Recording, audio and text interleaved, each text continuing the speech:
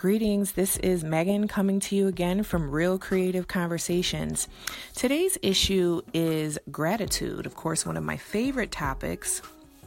Gratitude has been something that has had so much power to be able to change my life and the lives of so many people that I know, because really our experiences in life are really dependent on where our attention and our focus are.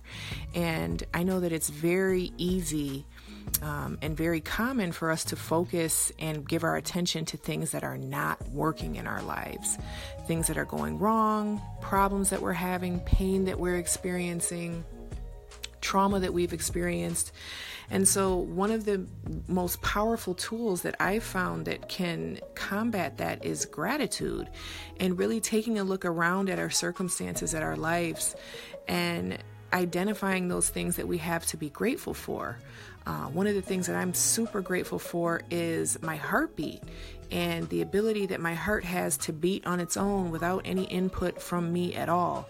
I'm also grateful for living in a home and actually having shelter and having electricity and having running water.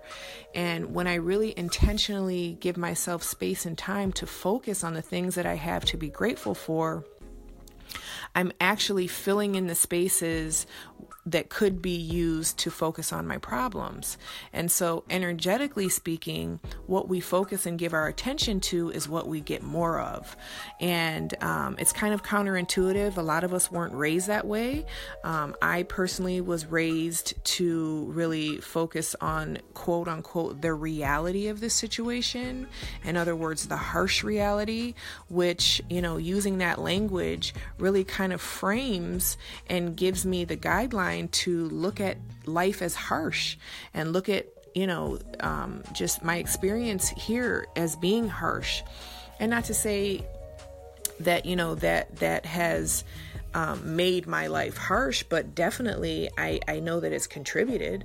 I know that it's contributed to some of the things that I've attracted and some of the subconscious patterns that have been ingrained in me, just because I have been, I was raised that way. I was raised to really just kind of look at the bare minimum and be critical and not really be that optimistic in what to expect from life.